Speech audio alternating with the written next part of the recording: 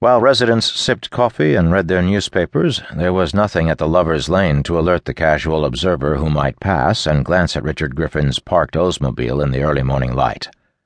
The road saw little traffic, even less on a quiet Sunday morning. But at 9 o'clock, a passing motorist glanced at the car and wondered why it was there at that time of day.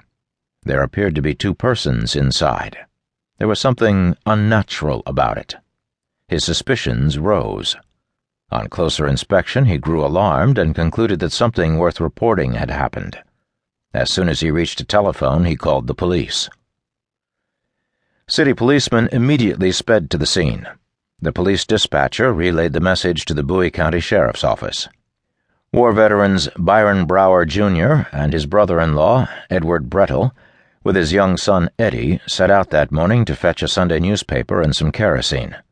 They drove to a Texaco station on Highway 67 just west of the Texarkana city limits. They picked up a newspaper and purchased the kerosene.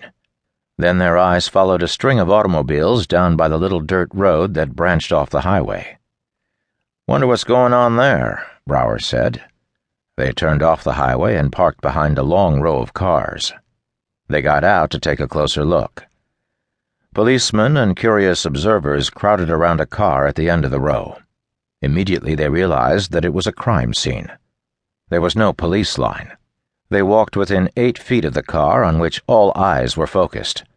They saw two bodies in an Oldsmobile. A man's body lay between the seats, his face down. A woman was slumped over in the front seat on the passenger side. Brower had only a side view of her face, but could see she had turned dark. It was Sunday morning in a small city. The dispatcher directed a squad car to the new crime scene before the sheriff or his deputies could be alerted. The sheriff's Texarkana office was upstairs at 214.5 Main over a popular cafe, John's Place, in the heart of downtown. The city police headquarters and city jail lay a block away. By the time Sheriff Bill Presley arrived, a very large crowd had assembled. The milling throng and light showers throughout the morning obliterated any tracks in the dirt around the car. Very few clues were left. About 20 feet from the car, a section of the ground was saturated with dried blood, indicating that one of the victims, Polly Moore, it was later decided, had been murdered outside, and Griffin had been shot inside the car.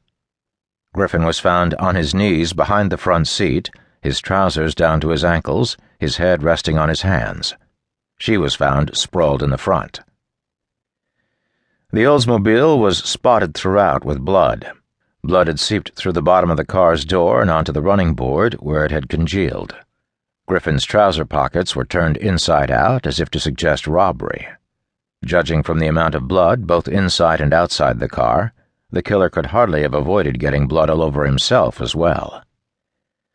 The presence of police cars and other automobiles piqued the curiosity of others who turned off the highway to see what was going on.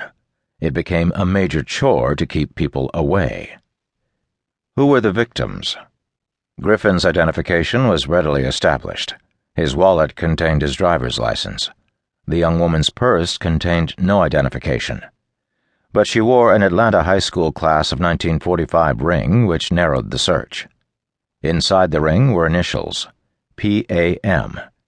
Presley called Homer Carter, city marshal of Atlanta in the next county. Contacting Atlanta school officials, Carter learned the ring apparently belonged to Polly Ann Moore, who had graduated the year before. He passed on the finding to Bowie County.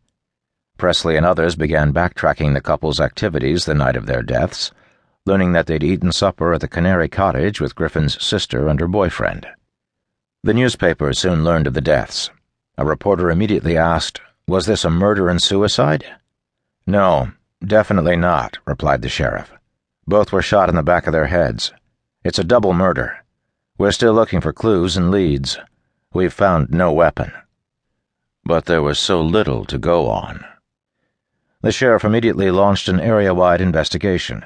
He notified both Texas and Arkansas side lawmen at city, county, and state levels, along with the Federal Bureau of Investigation.